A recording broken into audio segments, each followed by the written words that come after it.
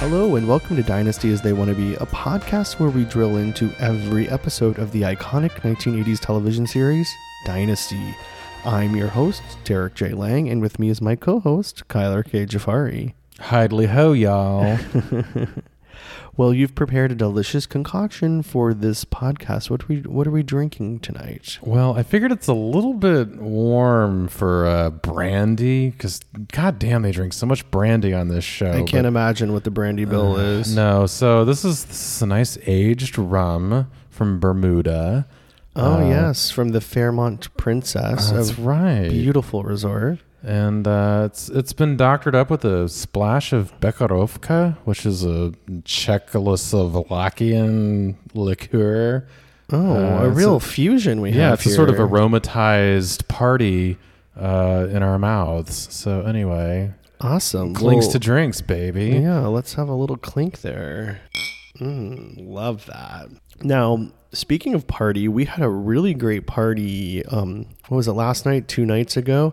We went to see, I don't want to say impersonator, that seems like it might be offensive, but a David Bowie tribute act called Space Odyssey. I refer to it as a homage, an homage. Yeah, it was, so the tickets were only like $10, and boy, did we get our value. That bang for your buck, that baby. concert was so amazing. Yeah, it's this guy, I think his name is David Brighton, and I think he's actually British.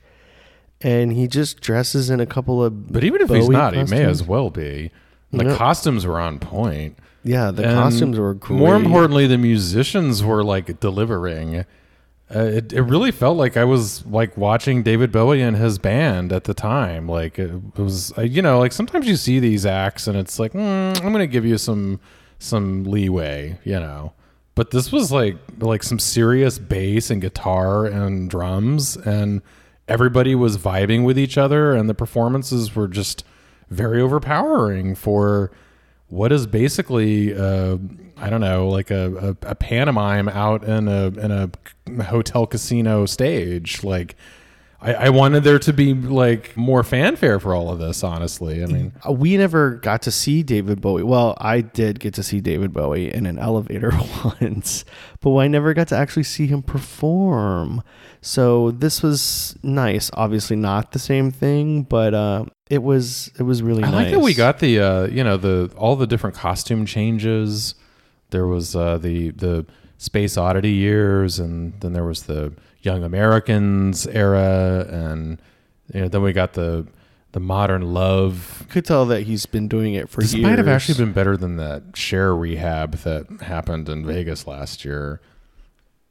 Cher rehab? What the hell are you talking about? They sent her out for work, and then they put her back on stage. And that was literally Cher, though. That wasn't an impersonation. She wasn't even really like moving around. Like I think she was on wheels. Wasn't she? Cher was great. She rode an elephant in that show. What are you? No, talking I mean we all about? love Cher. Nobody's got a problem with Cher, but it's like, come on. Like I almost was gonna fire you from the podcast. Please do. I'll take my severance and pennies. I knew it was going to be a good show when the concert kicked off and he turned around and he was wearing that big Tokyo Pop vinyl outfit with all the piping, the lines on it. Which always reminded me a little bit of like a much more sophisticated Oompa Loompa outfit.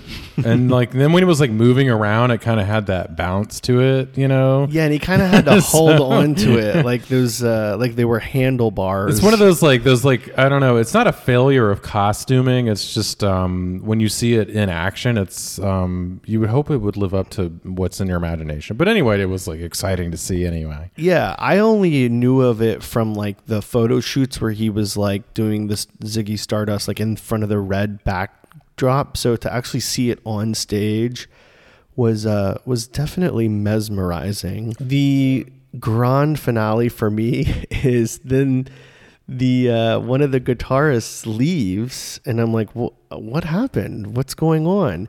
And then you just hear dum dum dum dum dum dum. Dum dum dum dum dum dum. Vanilla Ice Ice Baby. No, Freddie fucking Mercury comes out and they do a duet of Under Pressure, and the crowd went fucking wild. I mean, by crowd, I mean me. I could not believe that was like part of the show. Well, David Bowie kind of did this thing that Prince did where he produced a lot of things. Yeah. And he's responsible for like, maybe not, like Prince was sort of pervasive at that time, but David Bowie also like kind of put some things out there that maybe we're not always associated. I mean, obviously Under Pressure, we all know is David Bowie and Freddie Mercury. But so it's like, it's important to include those. Like they're like addendums to his catalog. I mean, maybe he isn't specifically just the only artist, but he had these like outside things that he was doing. And so I think that's obviously like an iconic moment in, pop culture. So like, yeah, it was like a great way to send up the show. Yeah. No, it was a great show. So I think the name is officially Space Oddity of the band. So if they're ever in your area, they tour around the world, I think. Check them out. It's totally worth it. Totally a fun time. This isn't a paid advertisement or anything. It's just a hearty recommendation from your nasty podcasters, Derek and Kyler. Another great show was this week's episode. Totally bounced back from last week. I was like worried for a hot moment, like because prior episodes I was worried for many moments. Yeah, cold ones. It was dragging, but so, this episode's like this totally turned it all around. Yeah, so. I'm excited. So let's take a break and we'll get into this week's episode, The Verdict. Sweet. Welcome back. So the episode's called The Verdict because we actually get a verdict, and this trial is mercifully going to end. I know you thought it went on too long, but I thought it's kind of what it should be, a first-degree murder trial. I suppose, but mercifully it's over, and that's what counts the most, because we need to move on, because I'm sorry, courtroom drama is sometimes exciting, and after 4 episodes, it's like, no, we need something new. Yeah, so. We need a change of scenery, which we do get many different changes of scenery this episode. We'll get to that. But yeah, they build up the drama. What's going to happen? Is he going to be sent to prison? Is he going to be found guilty? Will he get off? People of the State of Colorado versus Blake Carrington, docket number 81CD134. We, the jury, in the above entitled case, find the defendant, Blake Carrington, guilty.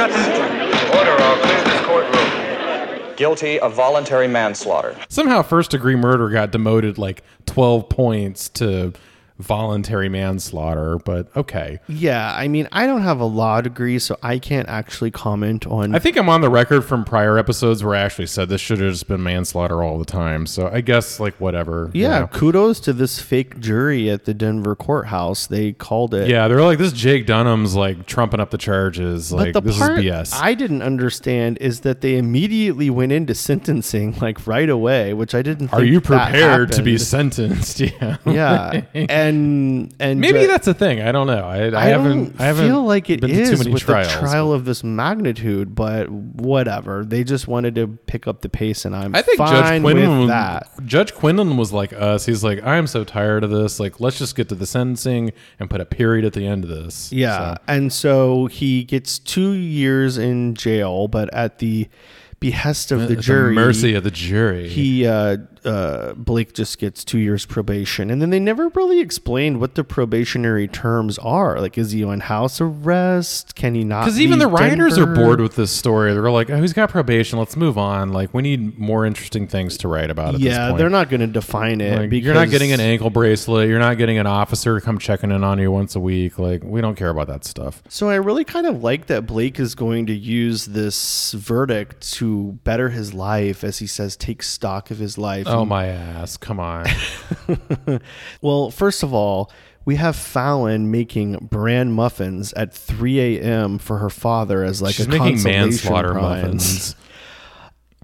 Whenever my father gets convicted of manslaughter, I make bran muffins for him at 3 a.m. I mean, it was kind of a funny line, but oh my God, whose favorite muffin is a bran muffin? That's how you know Blake Carrington is a complete total psychopath, because a bran muffin is his fave. I think he's soulless, and he even says, like, down to his very soul, he wished he didn't have those children of his.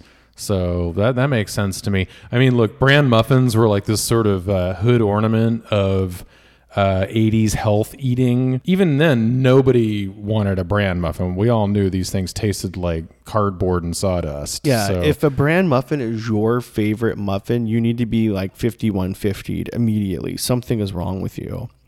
And so if it's not bad enough that she's up at 3 a.m. making bran muffins, then Blake gets up to go. There's a lot of unrest at the Carrington mansion. There really is, and people are in pajamas. We had over this episode like probably 3 or 4 episodes into the prior season, like where everybody was like up in the middle of the night or at odd hours, and it's like there's always like something going on at the wrong time in this house, and here they are, like she's making manslaughter muffins at 3 a.m.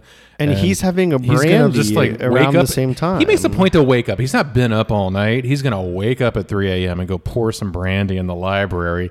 And then, like, Crystal, little lapdog Crystal, what a hussy goes she down is. there She's too down for there some. too for brandy. Like everybody's like snorting brandy at like 3 a.m. in the library. I don't understand. And the fire is roaring, so that means the staff is up too, just keeping the flames flipping. Well, when you got oil spurting all over the county, like I guess you can just burn logs all day long. But anyway, but yeah, so they reconcile and.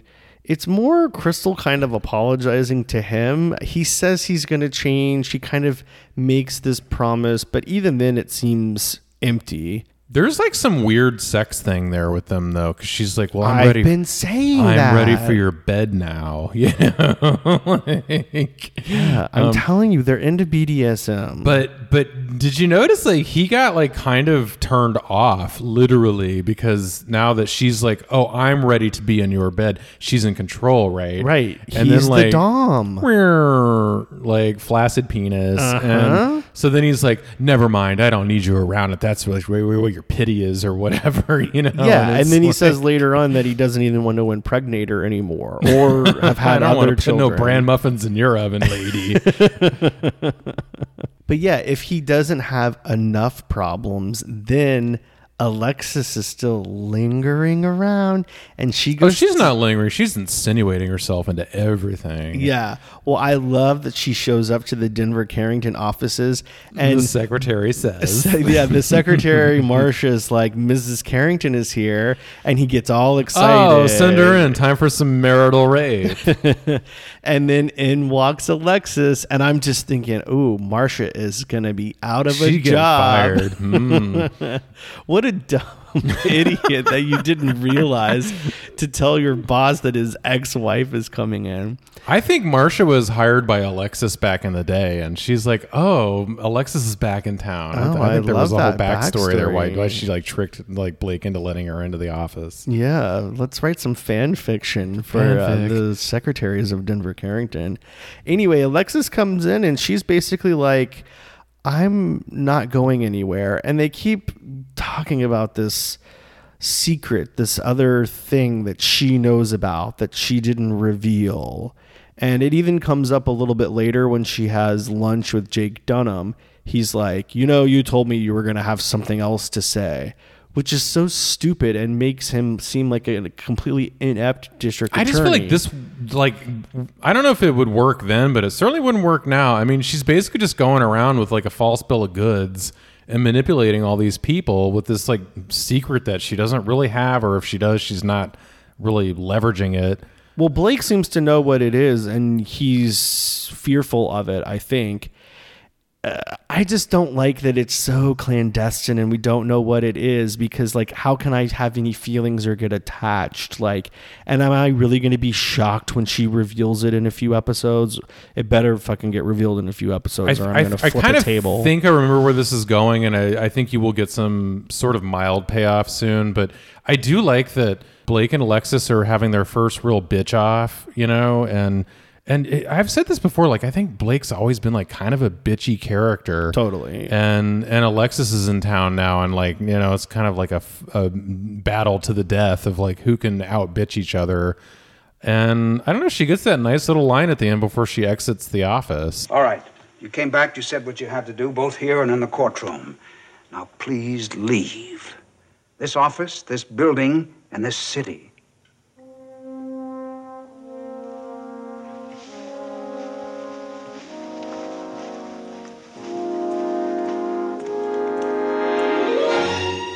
Blake, I go or I stay where I choose.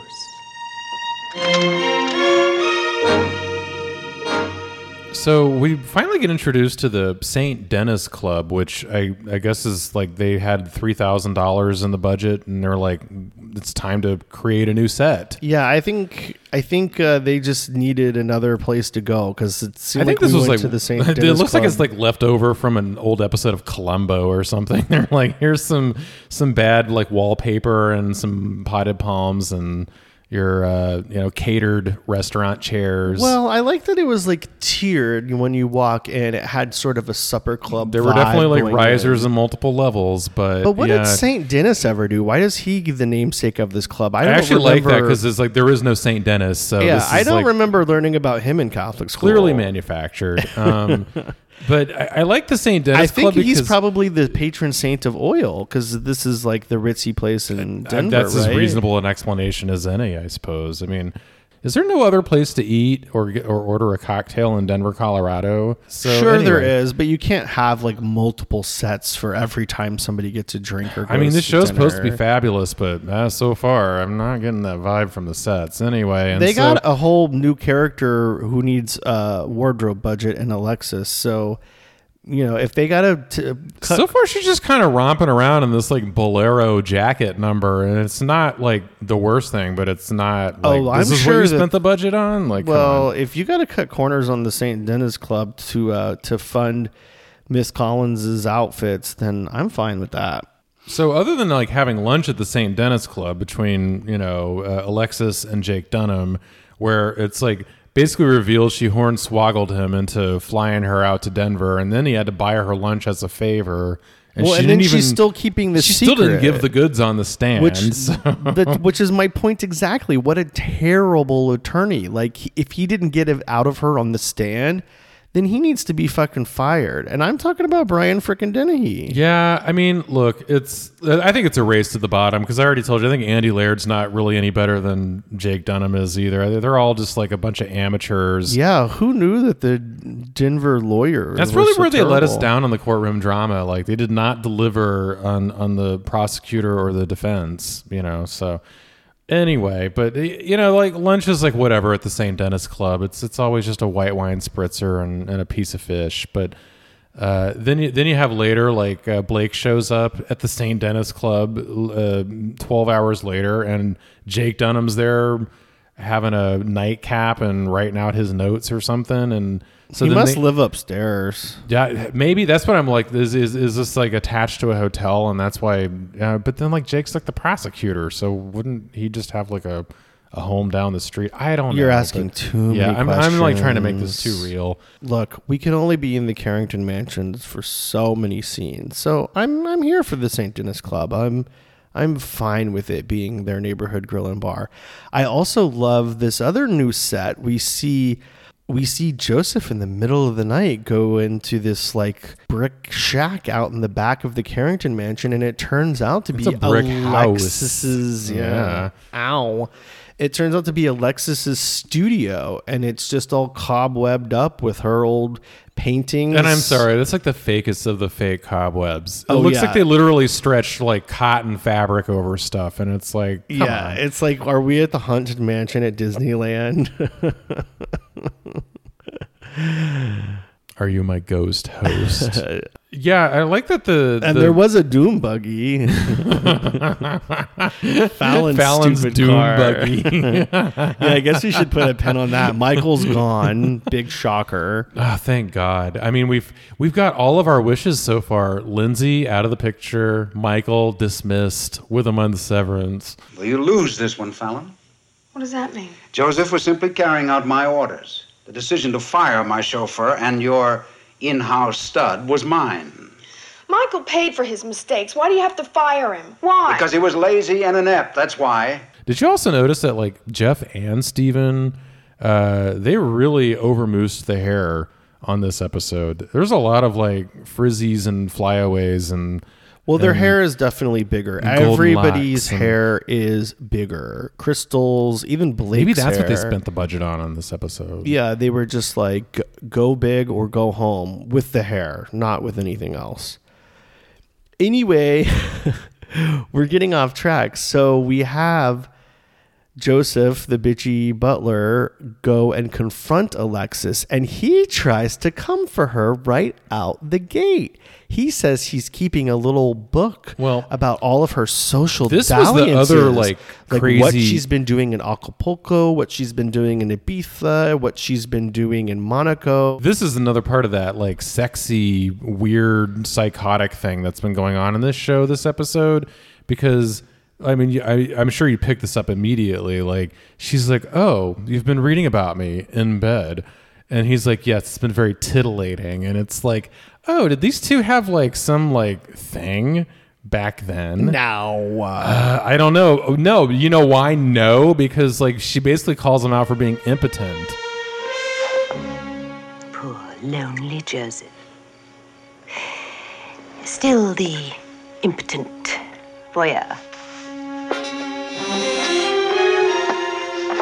I'd love to see the scrapbook, Joseph.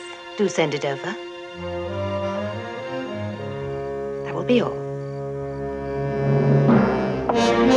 There to watch while she's cucking him with Blake or something. I don't know. I just love that this like isn't a fight. Like Crystal spent the whole first season fighting with him and then finally kind of winning, but even not really, because last week he bitch slapped her basically verbally. And in this scene we have Joseph trying to come for Alexis, and he's like, "I'm keeping this book on you." Basically he's like been Googling her, the like 1982 equivalent of that. And she's like, "I don't care. Bring me the little book. Read it to everybody. It doesn't matter to me." Bring me your little book and tell me about your fantasies. Yeah.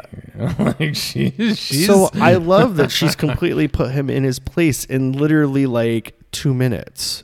Crystal couldn't do it in 2 months. Well, this is this interesting like house mistress dynamic, you know, that to your point, Crystal could never quite master it, and you know, Joni's moved in for a hot minute and she's already like stepping on his face with her high heel pumps, and he's getting off on it. If that wasn't enough, a little bit later, we look out the back window and Blake and Joseph see that she literally is moving in. There's furniture going in. That's a fun moment. And she's like in that like French teacher outfit, and yeah, everybody's like moving in the sculptures and the easels and the like, she's like setting up housekeeping in the backyard basically. And if Blake doesn't have enough shit to deal with, he's like, "Oh no, what the fuck is this?" And and John Forsythe tromps down that hill and tries to figure out what she thinks she's doing, and she's like, "You gave me this studio, I'm moving in, baby." The bitch is back. Why aren't you headed back to Acapulco? Maybe I'm getting tired of wandering. Maybe I'm getting tired of all that Mexican food, and that hot sun is so bad for one's skin. All right, I asked you once. Now I want a straight answer. Just what do you think you're doing here? Exactly what it looks like. This studio is mine, remember? You gave it to me when Stephen was born, lock, stock, and barrel, and no law in the country can change that. Not even yours. I'm moving in.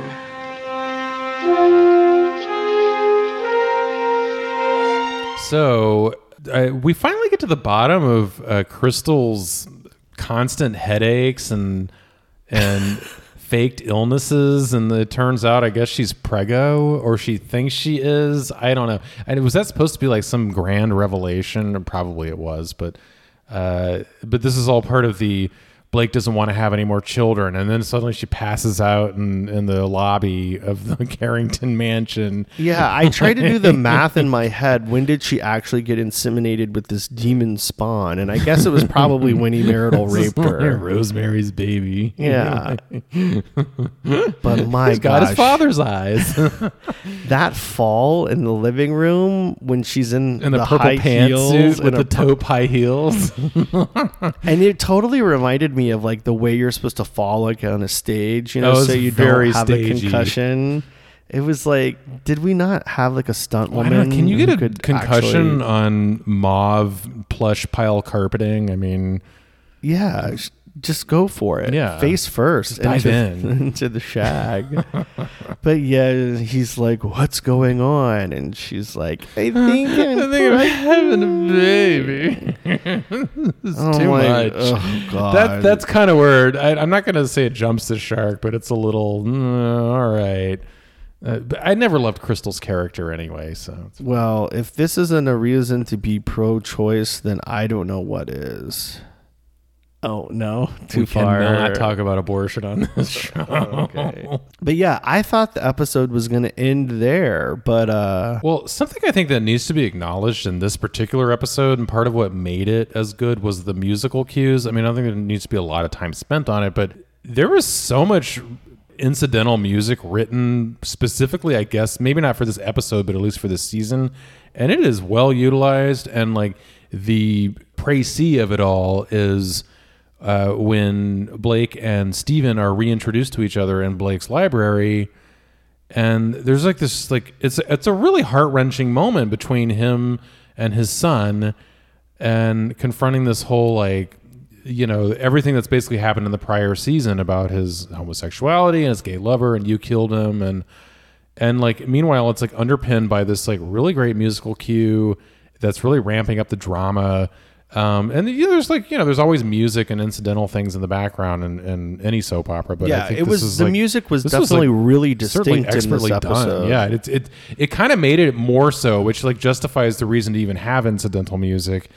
And it's sort of the emotional climax of the show. Yeah, so Steven's got a lot going on. He does go to see Claudia, which I called him out for on the last episode, who makes contact with Mama Blaisdell Mother to Blaisdell. figure out where her husband and daughter are. And she's like, I'm not telling you, you crazy bitch.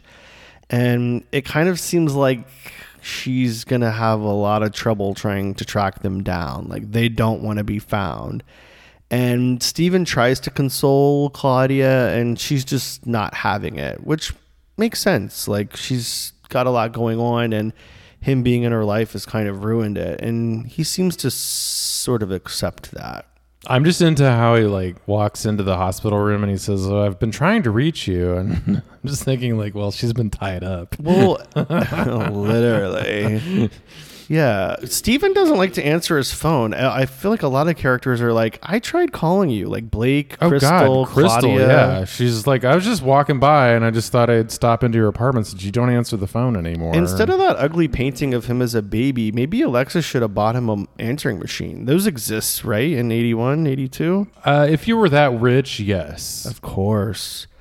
But yeah, and one thing I really like is Alexis is standing for Steven to Blake. Basically, when she goes to his office, the whole point of it, other than announcing that she's back and she's not leaving, is that Blake needs to reconcile with his son, this sweet, sensitive young man. And Blake, once again, uses this as an opportunity to attack his masculinity. And Alexis is so woke that she's like, that doesn't have anything to do with loving your son. Well, she says he's had 16 formative years to make him into a macho man, as she likes to say. Yeah, macho like you. But yeah, that didn't work out so hot. So, maybe it's not a choice and maybe it's not a lifestyle. Maybe it's just how you are. Yeah, get on board, Carringtons. And then Crystal even tries to do her part before she falls to the ground and announces she's pregnant as part of her reconciliation with Blake. And he does seem open. He seems like he does want to reconnect with his son. But when Steven goes to the Carrington mansion, nothing goes according to plan. I told the truth. You what? I told the truth, Dad. And you forgiving me. Well, let me say this. I don't forgive you. Then why the hell did you come to this house? For some remorse. Whose remorse? Yours, remorse. To try to find some of it in your heart, just a little. No, that's two strangers reaching out into the darkness. Like, they're not ever going to connect on that level. And, Stephen rightly calls out Blake for basically asking Stephen to forgive him. And it's like, but you're the one who screwed up. Oh, yeah. They both went into that wanting different things. Yes. Blake wanted an apology from Stephen, and Stephen wanted an apology from Blake, and neither was willing to give it. This is considered a bad platform for negotiations. Yeah. Totally. It quickly goes from sweet to sour because Blake seems really happy to see Stephen. He's glad that he's come back into the home. And as soon as Blake is dismissing him and asking for an apology from Stephen, Stephen's like, I'm fucking out of here. And he bolts for the door down the long ass Carrington hallway. It's the ultimate FU. He's like, everything I said on the stand was the truth. And, you need to accept it, or I'm not giving you any apology for anything. And that was sort of like the gauntlet for Blake. He's like, what? Like, which I think is a little bit dramatic, but it's like, well, come on, you've pissed your son off, and it is the truth. So why are you in denial? Everything is completely justified, and Blake isn't willing to budge at all, which is what we keep seeing with this character over and over again. And then the worst of all, Blake gets physical with Stephen as he heads for the door and grabs him. And then it's all part of this like great build to this emotional climax with this scene. I think the music, and the actions of Blake, and it's just all.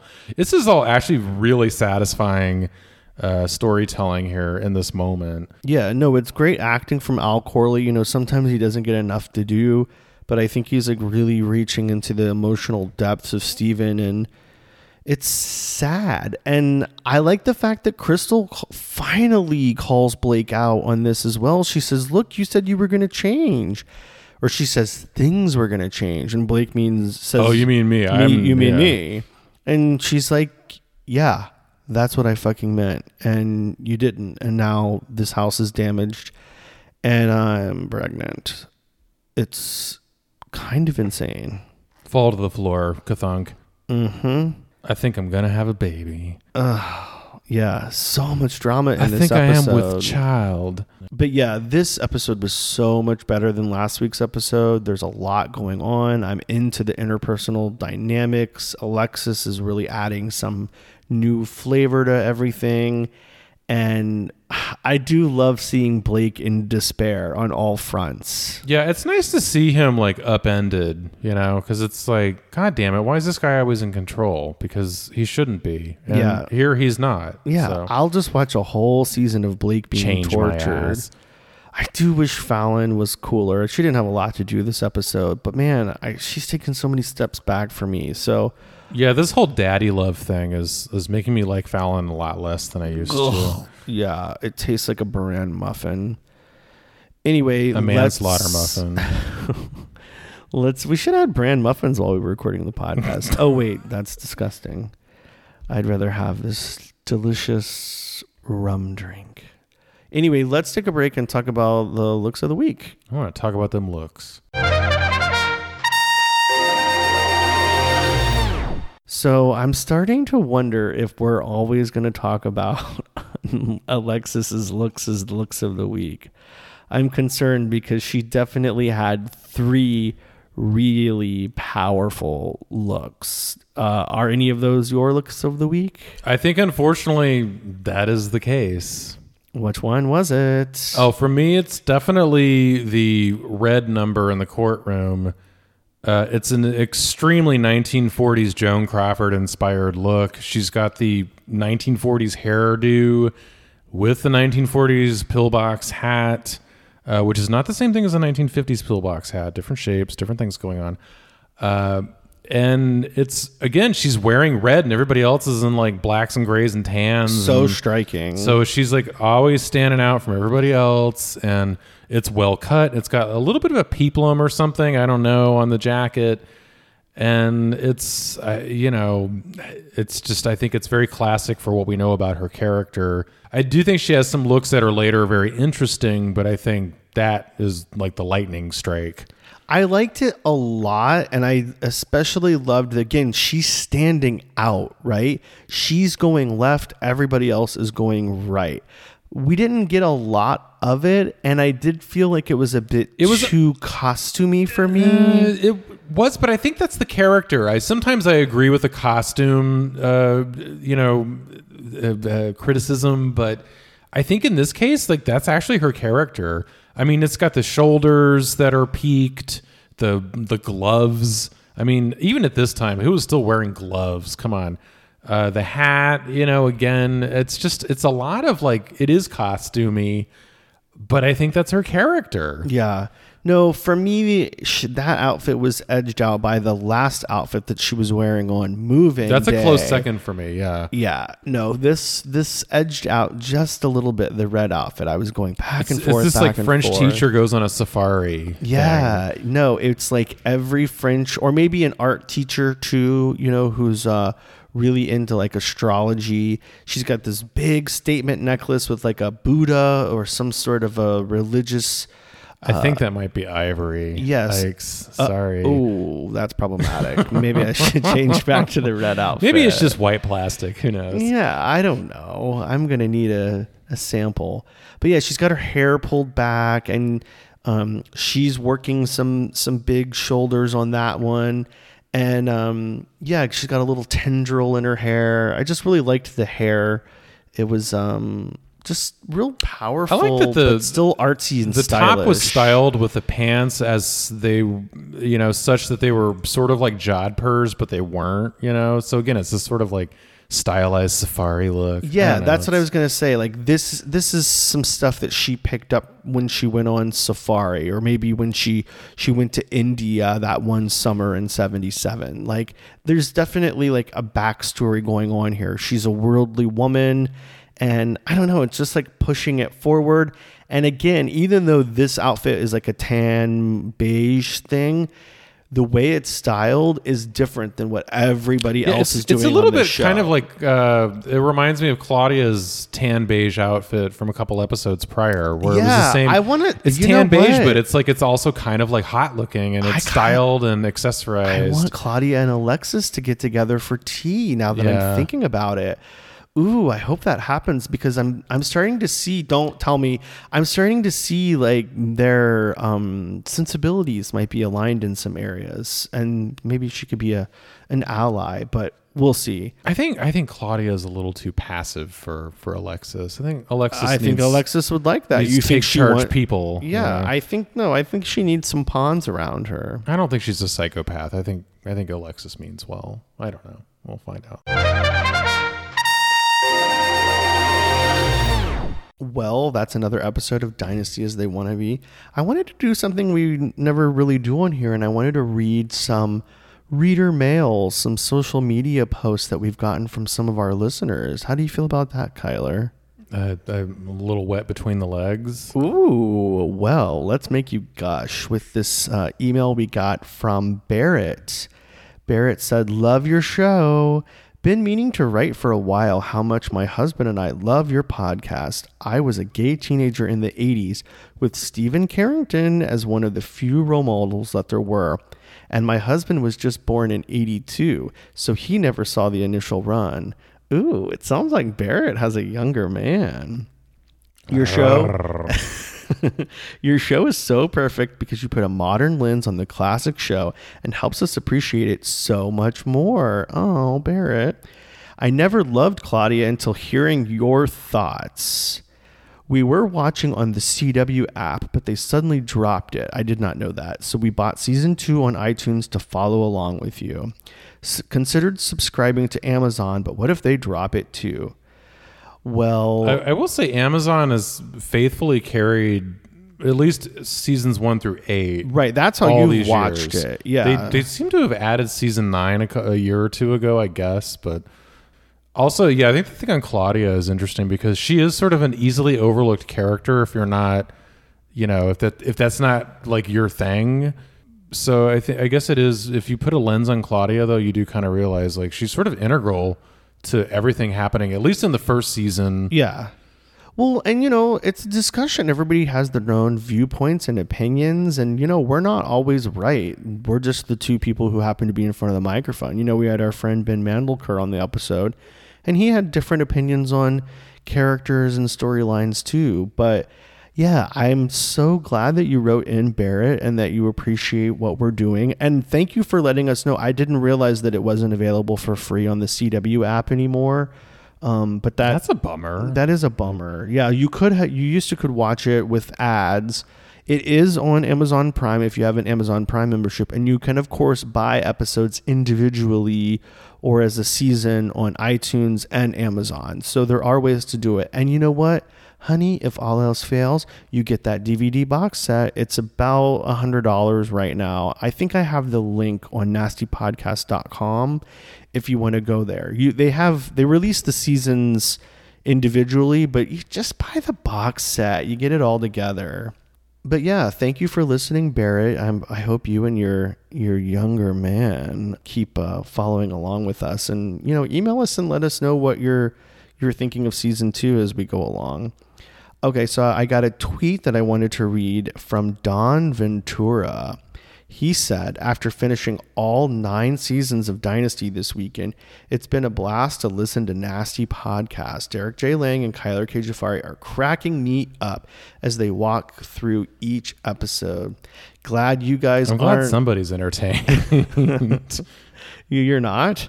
Glad you guys aren't hashtag Team Lindsay. I hope you tackle the Colbys. I want to meet these people who are hashtag Team Lindsay. I don't think anybody is. That sounds like a bar fight. I think Katie Kurtzman's parents were Team Lindsay and nobody else. But yeah, thank you so much for listening, Don. I've tweeted him back a couple of times from our Twitter account, which is Nasty, Nasty podcast. And then he said, I also hope you tackle the Colbys. Oh, yeah. We're only on season 2. That's a Don big Ventura. ask. Yeah. I know there's like a payoff there, but still. Yeah. We'll see. Let us get through the mothership before we possibly go on to the UFO ship or whatever. Well, Kyler, thank you once again for joining me on another episode of Dynasty as They Want to Be. It's always a party. Especially when you mix drinks for the recording. I feel like these were better episodes. I hope they are, but maybe everybody else needs to mix a drink to listen, so who knows. So join us next week, the episode number 3 of the second season, Alexis's Secret. So I guess the cat's going to be out of the bag, thank God, because or it's at least going to be out of the goddamn courtroom. Yeah, well, we're all out of the courtroom, and I'm excited about that. Take me to St. Dennis's Club. I need another drink. Bye.